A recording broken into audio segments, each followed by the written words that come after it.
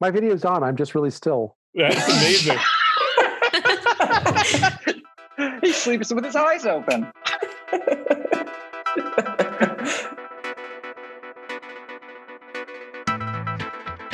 Welcome once again to Free Associations from the Boston University School of Public Health. And this week, this is not the Public Health and Medical Journal Club podcast because we are taking a break from our regularly scheduled program to do a special episode in which we are going to talk about some of our experiences and reactions to the coronavirus and our newly found lives of all working from home and dealing with this. So I'm Matt Fox from the Boston University School of Public Health, and we are not in the Godly studio. We are all at home, so you might notice that the sound quality is a bit different this time because we're doing this over Zoom. But we have a whole gang of people here this time. So it is we've gotten the band back together. So we have Don and Chris with us. Yay! Hey, guys. Both from the departments of global health. Jen is here with us. Hello. Jen from the Department of Epidemiology. And we will be having a guest host with us in some of our episodes coming up, but we wanted to bring her in here. That is Laura Sampson. Hi, excited to be here. Laura is I'm going to say doctoral student in the Department of Epidemiology, but she's about to be a former doctoral student. The plan was originally for you to be our first ever doctoral student guest host, but I think by the time we actually record this, that the next episode, it might not be the case. Yeah, so I am defending my dissertation 2 weeks from tomorrow. So hopefully, yeah, it's going to be interesting. I have to defend it over Zoom, so this is good practice for me being on Zoom. But I'm really excited. I'm defending in 2 weeks, and my dissertation focuses on mental health of military service people. And in general, I study mental health. We're looking forward to it. And so we are all gathered together. We're all in our homes. We're gathered here by Zoom. So I've got the Zoom screen in front of me in which I can see each of you. It looks like I'm looking at the opening scene to the Brady Bunch here with each of you in your windows. But we thought that it probably didn't make too much sense to go with our usual approach, because we wanted to talk a little bit about how we're all dealing with the recent changes with the coronavirus, and we have no desire to get into the recent studies that have come out around coronavirus, because it's just too early and there's too much coming out fast and furious. So don't look for us to be necessarily reviewing coronavirus studies anytime soon, but we did want to just get everyone's reaction to how they're doing and what their experiences have been like now that the world seems to be quite a bit different from what it was when we did our last recording. So, Chris, I'll start with you, because I know you've had some experiences that have kind of changed the way you've been going about things recently. So, what's your experience been like dealing with all the changes? Well, I think we're probably pretty typical of the rest of American society. We're hunkering down. The kids are home. I have two daughters who are both first years at Boston University. And as you may know, the university had initially encouraged them just to stay home if they could, but they didn't actually close the dorms. They didn't close the cafeterias. So both daughters were actually on campus all last week. And now, of course, Bob Brown has closed the campus definitively. And so they're all coming home this weekend. And they're very disappointed and very, very sad. And my other two younger kids are both home from school. One of them goes to boarding school, so he's home with us. And everybody's pretty much stir crazy here. And I have myself been feeling frustrated and anxious and impotent and just kind of irritated about the world and reading everything, and at times just like refusing to read anything because I feel like it's too much and I can't handle it. But like more generally, sort of feeling this sort of huge sense of frustration that I want to be doing something more than I am doing, and really struggling to figure out like what can one do to be useful. So what I ended up doing, and one could argue how useful it is, I don't know, was to start kind of like a group chat email with everyone in my family and extended family, and also a number of my friends. And so I think, Don, I actually invited you to that. You probably haven't read any of those emails because they probably come across as spam, and you know it all anyway. But it felt to me like this was something I could do. And after I started this, a lot of the relatives started sending me stuff that people had sent them from Facebook, for example, saying, "I got this. What do you think?" And often these things are long lists of claims made by various people that have been sort of like filtered together, and some of them are right and some of them are wrong. Some of them are kind of right or technically wrong, but generally right, and some of them are just like absolutely crazy, like way off the range stuff. And I have now made it my habit that every day or every other day I'm going through these lists, and I'm just going through them line by line and saying yes, no, possibly, sort of, and trying to explain the science, while at the same time giving sort of terse summaries of all the papers that I have read that scared me or gave me hope or just are interesting, and just sort of like trying to explain and translate all of this stuff to my relatives. Now, I worried that the relatives would find this, unhelpful, because they're pretty educated and they read newspapers, and they, probably read like real books. Unlike me, I just read, science fiction adventure novels, and so I'm sort of like lowbrow in their view. But it was really interesting how well this was received. And I've had so many like letters coming back saying, "Thank you for doing this. Like, we really appreciate your trying to provide some clarity." And even the people who had like sent kind of like crazy laundry lists of, rumors and occasional facts, some of them have written to me and saying, "Thank you for correcting me. I'm going to take that down or correct that on Facebook." And so in the end, it actually has felt like that maybe this is a good thing to do.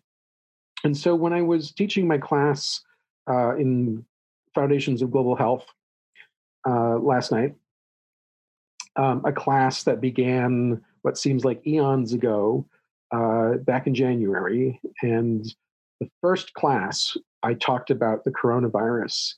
And I said, in my professional opinion, I think this is going to be really bad. And one of the students reminded me that I had said this yesterday on the lecture and said, "Dr. Gill, I'm quoting you, but you said in lecture 1, I think this is going to be really bad." And you were right. And we spent the entire 2.5 hours talking about this, because the coronavirus outbreak has really become a perfect living case study for global health. Here it is. You could not imagine a more applicable opportunity to learn about what it is that our job is than the coronavirus outbreak, and sort of like every aspect that you can imagine. It all comes together. And it is terrifying to see all of this. And so we spent the entire 2.5 hours talking just about coronavirus. And at the end of that, I said, "Look, this is really bad. We're in a crisis. The world is in a crisis. Things are bad. They're about to get worse." And I said, "Look, you students are in a transition mode, right? You're between being purely students like you were when you're undergraduates and becoming independent professionals. And I think at this point, we need to accelerate your graduation, not literally, but basically to say, we need you to step up at this point and become healthcare professionals and be part of this. We cannot afford to wait for you to actually graduate to become useful. You need to get involved in this too. And maybe what you can do is what I'm doing, which is to try to reach out to your families and friends and networks and explain to them, because they will trust you and they will hear you, and you will be able to explain to them because you know them and you're a voice of reason. And compared to most of the world, you guys are now experts, and this is the time to actually get out there and do this. This is no longer theoretical. We need you to be part of the solution." And I really think that's true. Yeah, I hear you. I feel like we are in a period of before and after that everything has kind of changed. And, I'm remembering back to even a week ago when we were at work and everything was kind of, dripping along and normal. It just feels like forever ago. Don, what have things been like for you, and what's your reaction to what Chris is saying? Yeah, it's funny. I've had somewhat of a similar experience as Chris. because there's a class for the MSc. It's a clinical trials class that I talk about one of our studies, Matt, and every year. It's a pneumonia study, and so they critique a paper that we wrote, and it was amazing the number of times the conversation kept coming around to coronavirus, and there was just this thirst for information, this thirst for knowledge. And we kept talking about it all through the class. It was a 3-hour class. And we actually kind of did what you did, Chris, and stopped it early, kind of got to the end of what we were going to talk about. And then because everybody was in their home, we basically just talked for another hour and just extended the class because nobody had to go anywhere. There's nothing for them to do. And I also have a group of, it's interesting because I think the day that things got really heavy was, the day before, the day of when Trump appeared to be a little bit more serious during one of his press conferences. I was contacted about 15 times by people who I had not talked to in 20 years, but knew who I was and what I was doing, what my expertise was. And they were just thirsting for information. And a lot of it was like what you described, Chris. It was amazing, the thirst for information and the thirst for correct information, because they clearly are not getting it from, or don't know where to go to get it from, the usual sources. And I see that as part due to our utter dependence on social media and the confusing messages that are being broadcast out. And I've also stepped up and tried to provide, do as much reading as I can, try to dissect out what's real, what's true. Is chloroquine really going to help? Is, are some of these new medications really going to help? And tried to take that information and provide it to people so that they have some tether to hope. Yeah. And I think people really thirst for that. People are really, really despondent at this point. And it's not only am I at risk or is my family at risk, but my livelihood's at risk. The entire economy is at risk. I spent time saving money and I'm watching it just disintegrate. And sometimes it's really hard to be optimistic because I don't think I have ever, and I'm the oldest one here. And I went through the 60s and I went through the HIV epidemic, and I've gone through, all of the medical and non-medical crises. I don't know that I have ever seen or felt this scared and this kind of despondent about what's going on. But that changes day to day. And of late, I'm a little bit more hopeful because some of the things that I'm reading and some of the things that are being done. The other thing that I feel personally is Chris and I are infectious disease physicians. We're both licensed in the state of Massachusetts, but neither of us have practiced for some time. And I understand that Boston Medical Center is preparing for a deluge, and they're preparing to call in and either retired physicians or others that have now practiced in a while, and that they're asking for names. And I gave them my name, but I'm kind of scared. Yeah. I'm kind of reluctant about it, in part because I'm rusty, and in part because that's the front line, but that's kind of where I should be, even though I'm in one of the high risk groups. So it's. I feel the same, Don. I feel exactly the same. When my mom wrote to me yesterday and said, the governor, somebody, I think it was the governor, had said that they're waiving the reaccreditation requirements for, mothball docs like us. That's right. And what did I think about that? And I said, that's great because, if it gets to the point where they need to unmothball, us guys who've been out of it for a decade, it's a sign that things are really bad. And actually we can pick it up fast. We know what to do. We know the basics because it is just the basics. It's not, medicine hasn't changed fundamentally all that much, even if the world has. So I don't know, it would give me a sense that we were really doing our part, I don't know, I think it's really important that we all have something that we can do that is substantial and helpful. And, I feel like on the one hand, this whole episode has showed some of the best sides of humanity and has made me really sort of like proud of America at times. And on the other hand, it showed like some of the worst parts of humanity. Like, there's the CDC put out an alert a couple days ago because some scoundrels had put up a fake domain mimic for the Johns Hopkins epidemic website, which is just littered with Trojans and viruses and is a phishing bait. And I'm just thinking, wow, there's a special place in hell for people like that, who are just like trying to take advantage of this moment to make a profit. Yep. Jen, tell us about your experiences. Are they similar? Or? Yeah, very similar. I can relate to many of the things that Chris and Don said. I think in terms of, professionally, I also am teaching this semester.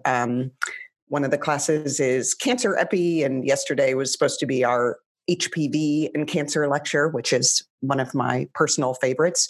But it seemed, almost inappropriate to focus on that. And instead, we had a clinician at BMC come and talk to the class via Zoom about coronavirus. And in the lecture, she was really encouraging the students to become advocates. And like you said, Chris, that, they're now more educated on this than much of the country, and that they have a responsibility to go and share this information with their larger networks. And I know, that has been one of my frustrations is, I have a close family member who lives in Florida, and spring break has been going on down there pretty much uninterrupted. I think, like you've said, it is rapidly changing every day. And when I think about how I was feeling a week ago, it's unbelievable how much things have changed. I was personally just in a very, very different space last weekend. And so a dark space, or no, I think a less dark space. Me too.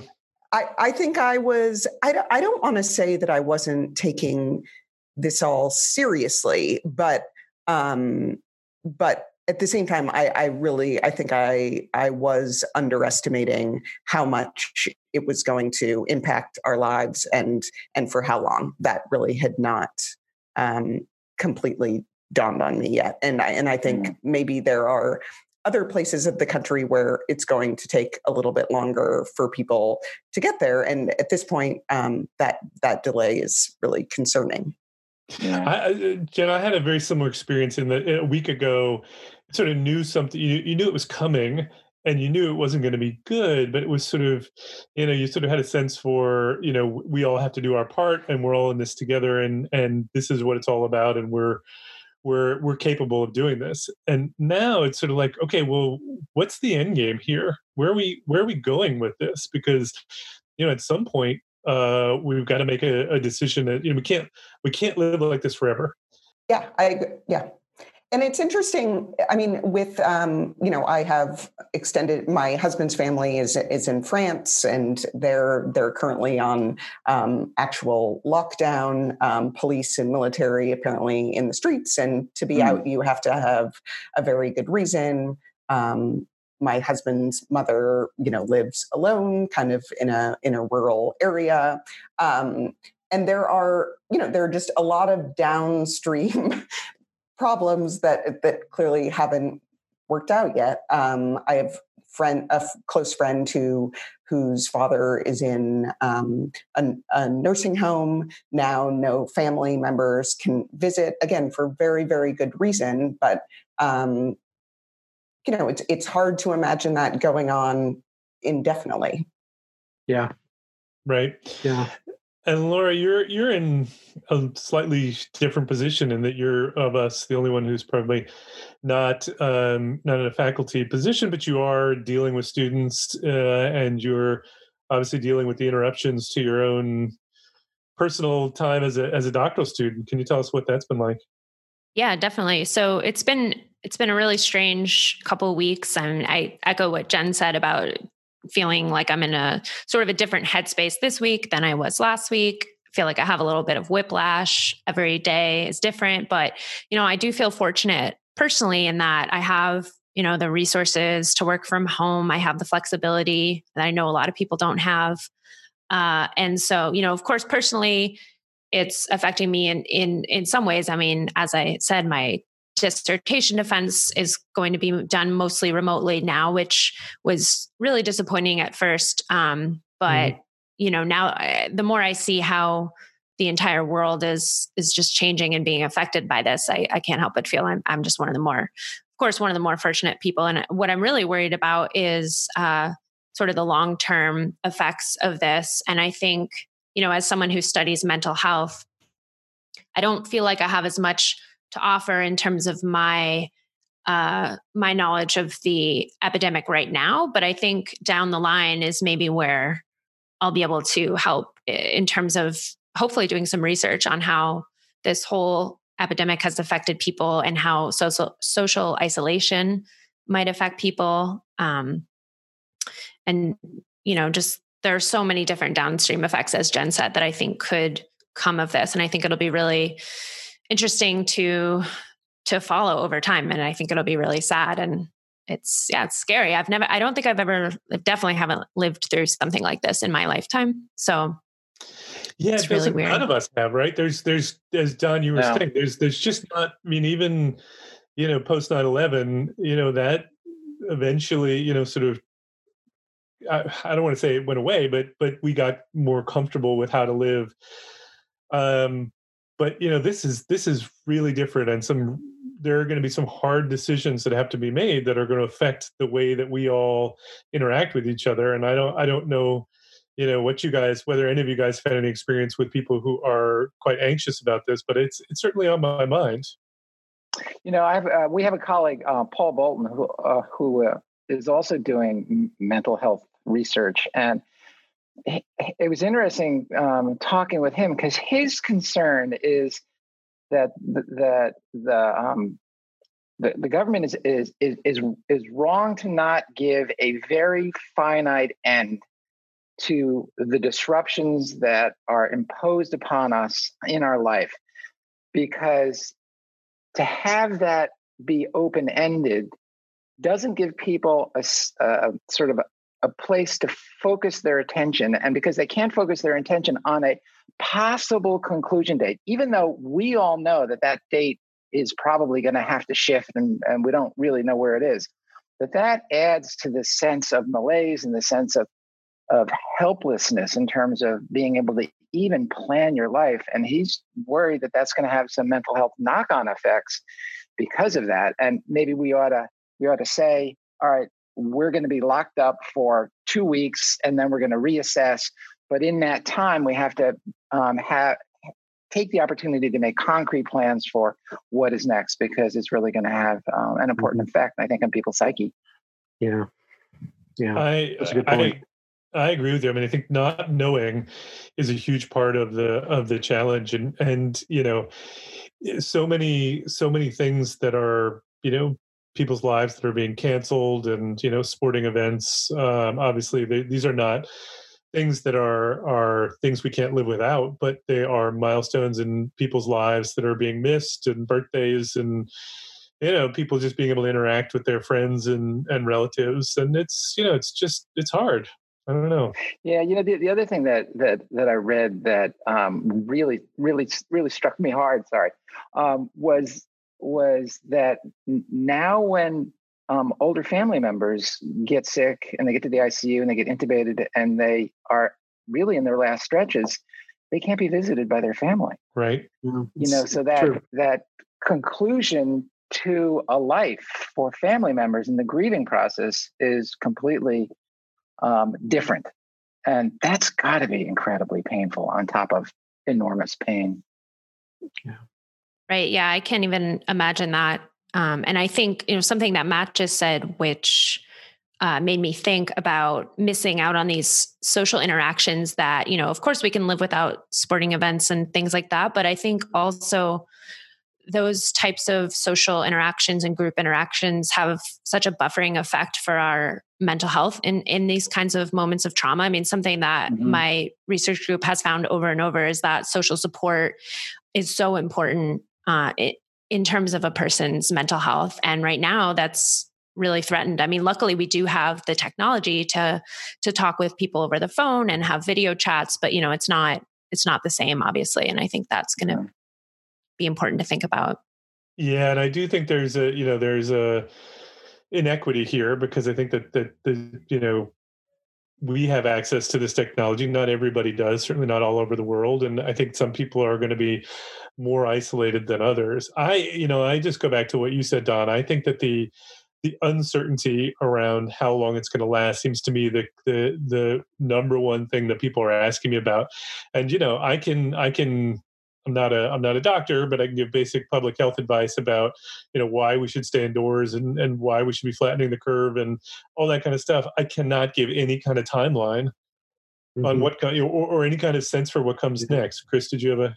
No, I was, because I've had the same question asked of me so many times, and lately I've just been pointing to the Ferguson paper, because at least they give a number on their curve where, there's a smart bunch of guys at the Imperial College London modelers, and they're saying, July, August, we should be seeing the tail end of the first wave, but that's of course where you bite your tongue and you go, of the first wave. Yep. And you're like, so this is not over. And it occurred to me that, like, not only are we are not talking about 2 weeks of a lockdown. That was wrong the first time it was said, and it is completely wrong. And I think most people are realizing it's not going to be 2 weeks, it's not going to be 2 months, it's going to be several months, and then it may happen again. And so there's a very real possibility that our current crop of MPH students are going to finish their entire degree online. Yeah. That the classes at BU may not resume for a very long time.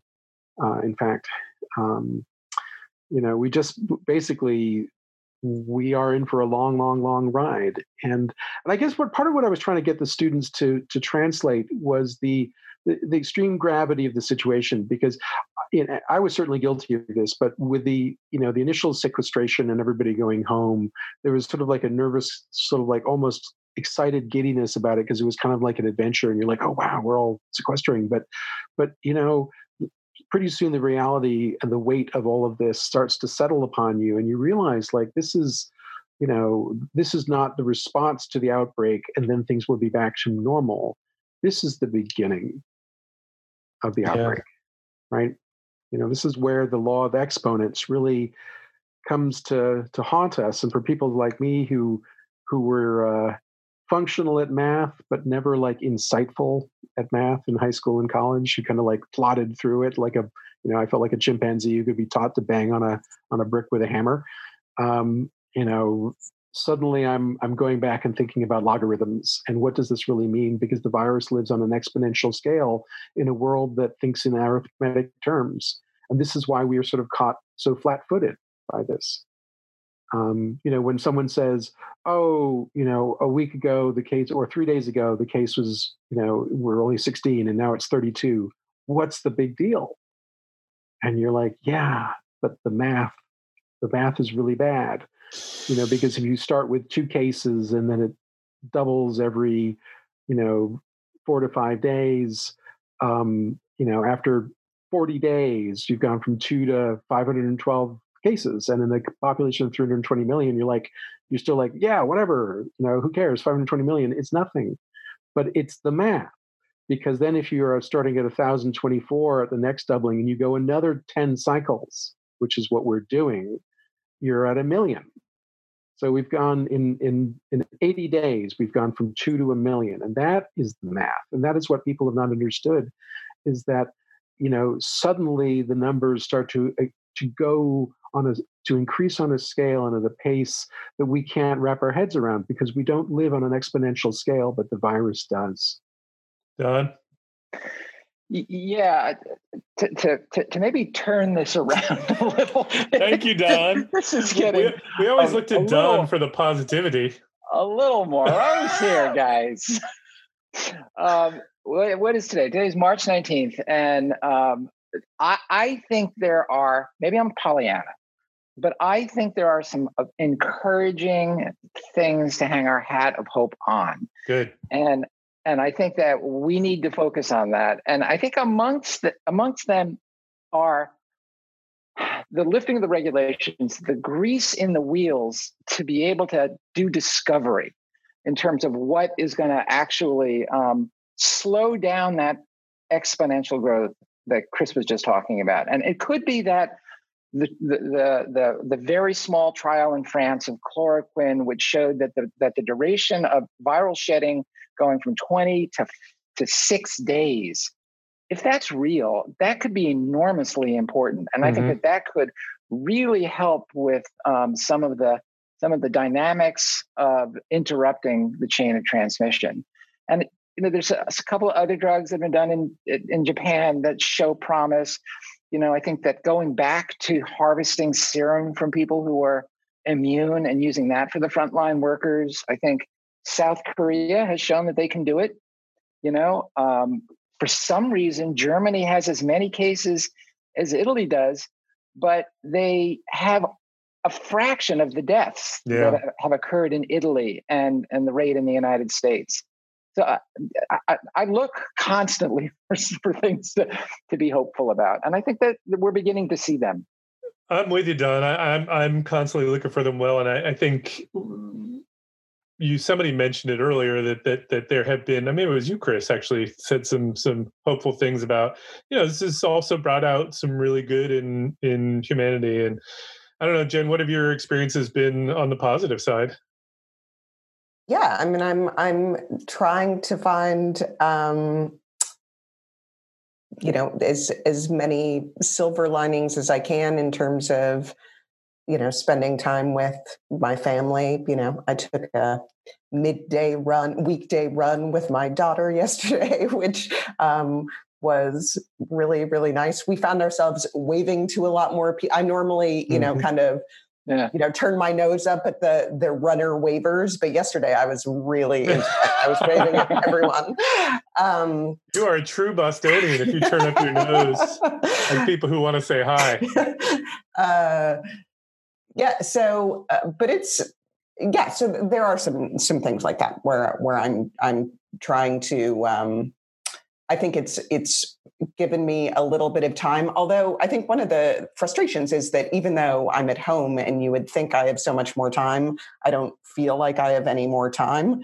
I think I'm averaging 6 hours a day on Zoom, which is a lot.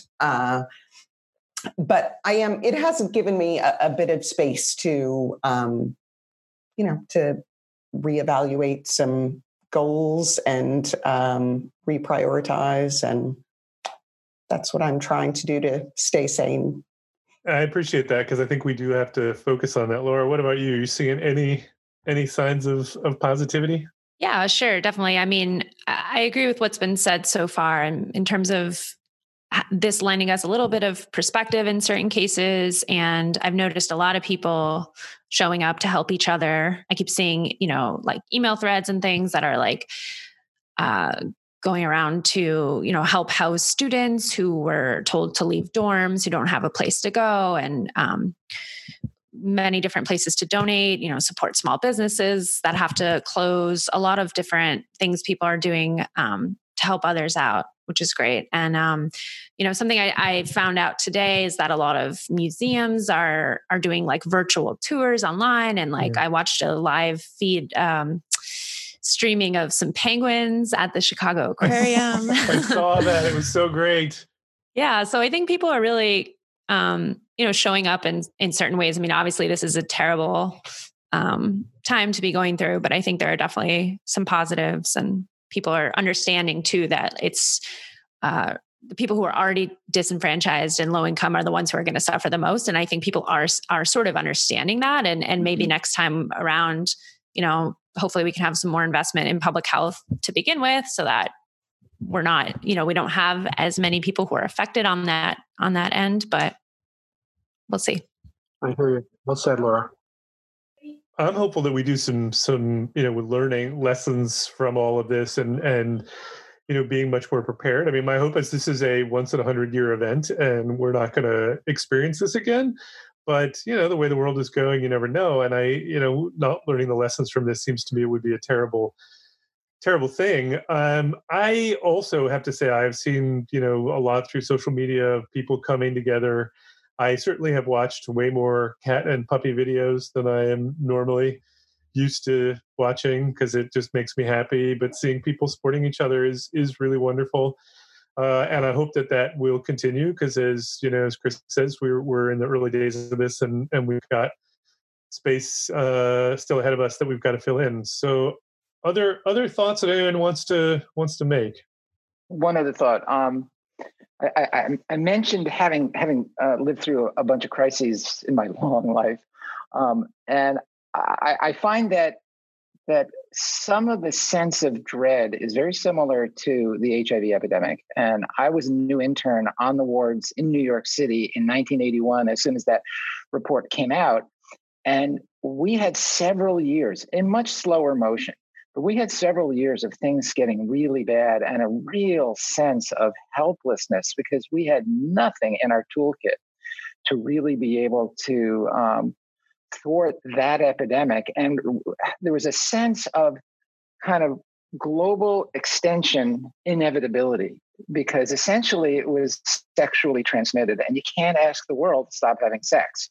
Right. So it was almost as if it was like breathing. And, that kind of chain of transmission and that kind of interaction made us feel very, very bleak. And now at this point in my career, looking back and seeing what we have been able to accomplish with respect to that epidemic gives me great hope and makes me think, boy, if we were able to accomplish that with a really diabolical virus, why can't we do that with this? It's just the time period is what matters, and there have been, 8,000 people that have died in a very, very short period of time, but we're talking 30 million people have died from HIV globally since the beginning of the epidemic. So we need to get on it. We need that to dawdle, but I feel privileged to have lived through that because that gives me a foundation of hope to stand on that if you haven't lived through that, maybe you're less able to. I don't know.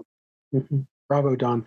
I was going to ask whether it was possible to ask Nick Guler to add your comments to this. Invisible Nick. Usually stay in the background and maybe we hear you laughing when we tell a bad joke, but I think I would love to hear your input on this too, Nick. Can you do you have a mic that you can activate? Yeah, I'm not sure what I would say that you all haven't said already. It's obviously kind of a scary thing, and I too feel like just in this last week, things have changed pretty drastically in terms of how I'm thinking about it. But I'm also just feeling very fortunate that I have the privilege to work from home. I have family that is close by and just am able to have an outlook on this that isn't keeping me in bed or thinking that this is the end of things or something really bad like that. Great points, and I think for many of our listeners that will be the first time anyone's heard your voice. So thanks for adding that, Nick. Laura, any last thoughts from you? No, I don't think so. But I want to thank you guys for letting me be a guest on the show today, and I'm really looking forward to joining when we do our next Journal Club. Terrific, Jen. What about you? Any closing words? No, I don't think so. But just stay healthy. All right. Well, to all our listeners, we appreciate you letting us have a special edition. It just seemed, given all that's going on, it would feel wrong to ignore it, but also, as we mentioned, we didn't want to get too much into the science at this point because I don't think that's really our role right at this time. But we will be back in 2 weeks with another episode where we will get back to our usual scheduled programming. So thanks for tuning in, and as always, I hope you'll download. Go wash your hands. And go watch it. Hey, affectionate virtual elbow bumps all. Virtual elbow bumps. That's right. Very safe. No, wait a second. There's one thing on that. If you are told to cough into your elbow, left. You is got to do right. Is it wise for you to do elbow bumps? You got to pick. So you have to pick. You have to pick which elbow is your sneezing elbow. Oh, all right. Which elbow? Here we go. Yeah. By the way, PSA for the audience. Well, while we're on the subject, it is worth noting that I have learned that obviously you should sneeze into your elbow, but it can be pretty gross actually to sneeze into your elbow. I just wanted to point that out. My elbows, I am using my elbows for all kinds of things that I didn't before, like every light switch, doorknob, walk sign. Yeah. I don't really want to be bumping anyone with those dirty elbows anymore. And you can't touch your face with your elbow either. We should go full on Harry Potter, and everybody should use a magic wand to sort of like touch things. What a great idea! What a great idea! I think there's gonna be a run on magic wands.